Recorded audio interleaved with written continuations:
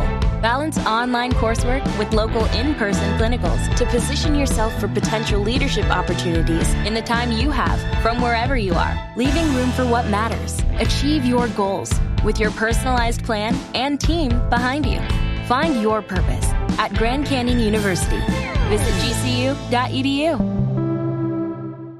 It sounds like your significant other has a really big issue with communicating when she's frustrated, because at the moment, you're kind of just left scratching your head, walking on eggshells constantly, trying to figure out what you're doing wrong. Like, you can see that she's visibly upset. She's getting annoyed. She's getting frustrated, but you have no clue what's going on. So I don't think this is really a you problem, because there's no way you could just read her mind and know what's going on. She needs to communicate better. Otherwise, this is just completely unfair for you. So hopefully the two of you can work together and find some kind of common ground on communicating better with each other, because it's unfair for you to have to deal with this kind of negative energy and not know exactly what you did wrong. That's unfair, that's very toxic, and hopefully that can change for the better. Today I messed up by getting a nose piercing, and now my family hates my boyfriend, and I'm kind of at a loss of what to do. So I've been with my boyfriend for a little over a year. I told my parents about him around the 1-year mark. I hesitated to tell them about him, as they have shown less interest and enthusiasm with every boyfriend I've had since the first one when I was 16. When I did tell them, my dad just said, "That's nice," and my mom gave me the silent treatment for the rest of the day. Perceiving their apathy, I decided not to push it. In the weeks that followed, if his name ever came up again, my dad would give short but polite answers, and my mom would just shut down again. This past Friday night, I went to visit my parents for the first time in a few weeks. Since the last time I had seen them, I got a nose piercing. As soon as my mom noticed it on my face, she went cold and gave me the silent treatment for the rest of the night, refusing to speak or even look at me. I half expected this, since she has reacted this way with all my other piercings and tattoos. But I am old enough, and it has happened so many times now, I thought she would have been over it by now. And it's honestly just really distressing to see that this is not the case. Saturday morning, my boyfriend was supposed to come over for brunch and meet my family for the first time. I was so hurt, embarrassed, and nervous of my mother's behavior towards me that I asked him not to come anymore. I didn't know how she would act around him, and I didn't want to add any tension to the situation or for him to see my dysfunctional relationship with my mom. This is where I completely messed up though. I said this to my boyfriend over text and in a way that wasn't very direct. Mostly, I think I was trying to warn him and just to vent. He responded in an understanding and supportive way, but at no point did he or I explicitly state that he would not be coming over. Early on Saturday, I had not heard from him, and when my dad asked for an ETA, I didn't know what was going on. I heard from him late in the morning. Probably he had just woken up. He is a night owl and he works nights, so his day starts kind of late. He said that he was under the impression that he wasn't coming. At that point, it was too late, since he lives kind of far away and my parents were going to be out in the afternoon. I didn't know what to say, so I messed up again and I just lied. I told them that he woke up not feeling well and wasn't going to be able to make it. My mom was mad, saying that he had wasted her time for making her plan the morning around him and for not telling me sooner that he wouldn't be coming. At this point, I was so done with everything, and after brunch, I just left and gave no further explanation. When I told my boyfriend what happened, he was understanding, but worried that he disappointed my family while also being concerned about what they think of him now. He said he's not mad at me because he understands complicated family relationships, but I can tell he is upset about the situation in general, and honestly, who wouldn't be? I admit it was fully my mistake and that I will make it right by telling them the truth, even though I'm still trying to figure out how to best do that. I feel extra sad as well because my grandma and brother were present, and they have shown genuine excitement to meet him from the beginning. I feel disappointed in the way that I handled the situation with my parents, as well as just frustrated with my mom's behavior and how much it has a hold on me, and just the fact that it stressed me out so much that I'm just trying to make things right by my boyfriend. So who knows how I'm gonna get that going. I think there's a bigger underlying issue going on here. Sure, it really sucks that your parents are kind of antagonistic towards your boyfriend, but I think you need to tell your parents exactly how you feel. Maybe go to your mom and be like, "Hey, I'm really embarrassed by the way you treat me, and I really don't like the fact that you give me the silent treatment and shut down. Like, this is really ridiculous. You don't even feel comfortable bringing your boyfriend around them, and you had to wait until the year mark just to tell them about it. Like, that's a bigger issue than anything else." So I think having an honest conversation with them, regardless of if they get offended or not, will do everybody a lot of good, because then at least you can know where everybody stands, even if your mom and dad don't stand with you and your boyfriend. Today, I messed up by keeping all of my savings in silver, only for it all to get stolen away like an idiot, and I honestly feel pretty stupid. Here's what happened. So for the last 6 years, I have saved every dollar I've made from working and reinvested in silver. I know that sounds stupid, but unlike a bank account, physical currency like gold and silver hold up against inflation. Plus, I liked feeling like a pirate. During COVID, I sold most of it when it was around $30 and reinvested more when it was around $20. In total, I had around $15,000 in silver ounces. This was really good for me because if I didn't have the money locked somewhere, I was terrified I was going to be like my parents and spend it all. For a little background history, my mom and my dad never graduated high school. They were extremely terrible to me throughout my childhood. They would spend every dollar we had on cigarettes and chew. I would go several days only eating takeout, but for them, at least they had their stuff. We lived paycheck to paycheck and it was awful. Well, I took a gap year from college. I'm beginning to apply and I got accepted to a smaller school. I went through the steps with financial aid and I got around $5,000 in grants. And I was so excited. The tuition is around $18,000, including meal tickets, room and board, and classes. I was so glad that I had saved my money in silver. After all, I had around 800 ounces of it. But everything changed overnight. I went to my garage garage where it's usually kept, and it was all gone. I had not checked on it for a few months because of the current economy that we're in. So at first, I thought what all of you are probably thinking as well. My parents must have done this, right? Well, they would have posted something on social media about it, and my siblings would have told me something as well. So there's no way they would have just magically found 15 grand in silver and not said something about it. My dad does leave things unlocked on occasion. My guess is that someone went into the garage and stole them without knowing what they were worth. Or they did know and they just hit the jackpot. I am so angry, hurt, and incredibly sad. I yelled at my dad for the first time in my life today, and I feel bad about it already. But we don't have any cameras, which really would have helped with this situation. And worst of all, I didn't have the silver insured, so I have no way of getting it back. This was honestly my way to get out of this generational trauma that my family pushed onto me. I was going to be different. I was going to get my future kids their birthday presents. I wasn't going to tell my kids Santa Claus forgot to come along this year. This sets me back so freaking much, and I don't know if I can recover from it. I am so distraught. Years of saving just went right down the drain. And I did this in such a stupid manner. I should have stored it in a bank vault or something like that. But instead, I trusted my family to keep the door locked. I mean, was that seriously too much to ask? For them to simply lock the door and keep my belongings safe? I forgave all of their trauma and abuse over the years, and I was a pushover my entire life. But this was my future, and they just completely destroyed it. I feel so bad for the original poster, and they're right. They should have definitely put that especially in a bank vault. Leaving it to your family who is very toxic and treated you like garbage throughout your entire childhood was a massive miscalculation. And unfortunately, this is a very expensive lesson to learn. And I know that this original poster is saying, no, there's no way my family took it. But based on what you've described, I would really not put it past them to take that, cash it in, and pay off their debts. I mean, they sound like absolutely terrible people. At the end of the day, though, this is unfortunately the original poster's fault. I mean, they left it unguarded in the open in some shed. I mean, this was a disaster waiting to happen. So hopefully, next time you're able to keep your silver in a safer place than your parents' garage, because obviously they are not going to be responsible about it. And if anything, you're just going to lose more money. Thanks for watching. When you subscribe, make sure to hit the bell to turn on notifications. To finish listening to all the stories, use the playlist at the top of the description. And the next time you live stream, use the Cream of the Crop music. Search Cream of the Stream on Spotify or whatever platform you use for copyright-free music to use for your next stream.